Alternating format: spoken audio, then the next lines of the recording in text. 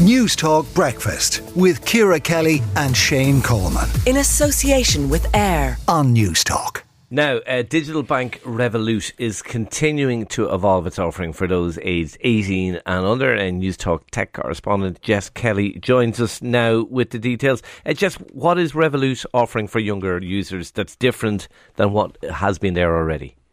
Yeah, so they've brought it up a little bit. So it got a full rebrand in the last number of weeks. It used to be called Revolut Junior, and now it's Revolut Under 18.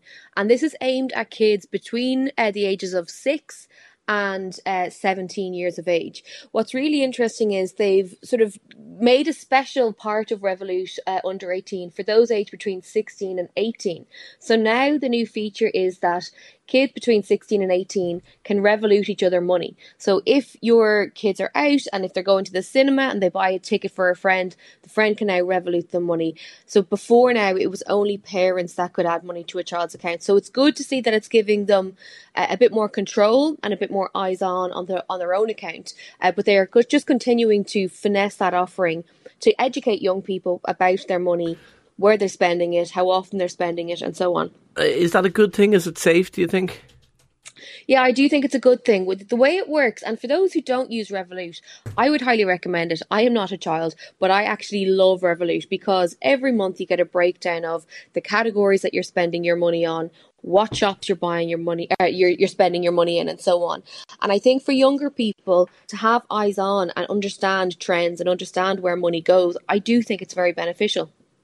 Okay, are there things parents and guardians need to be aware of?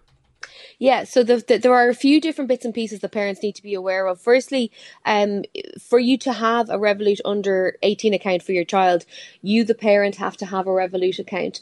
There are a number of safety options in place, so kids won't be able to buy from certain websites. However, that doesn't mean that they can't get their hands on content they don't want to have. You don't want them to have, basically. So you do need to be wary of that.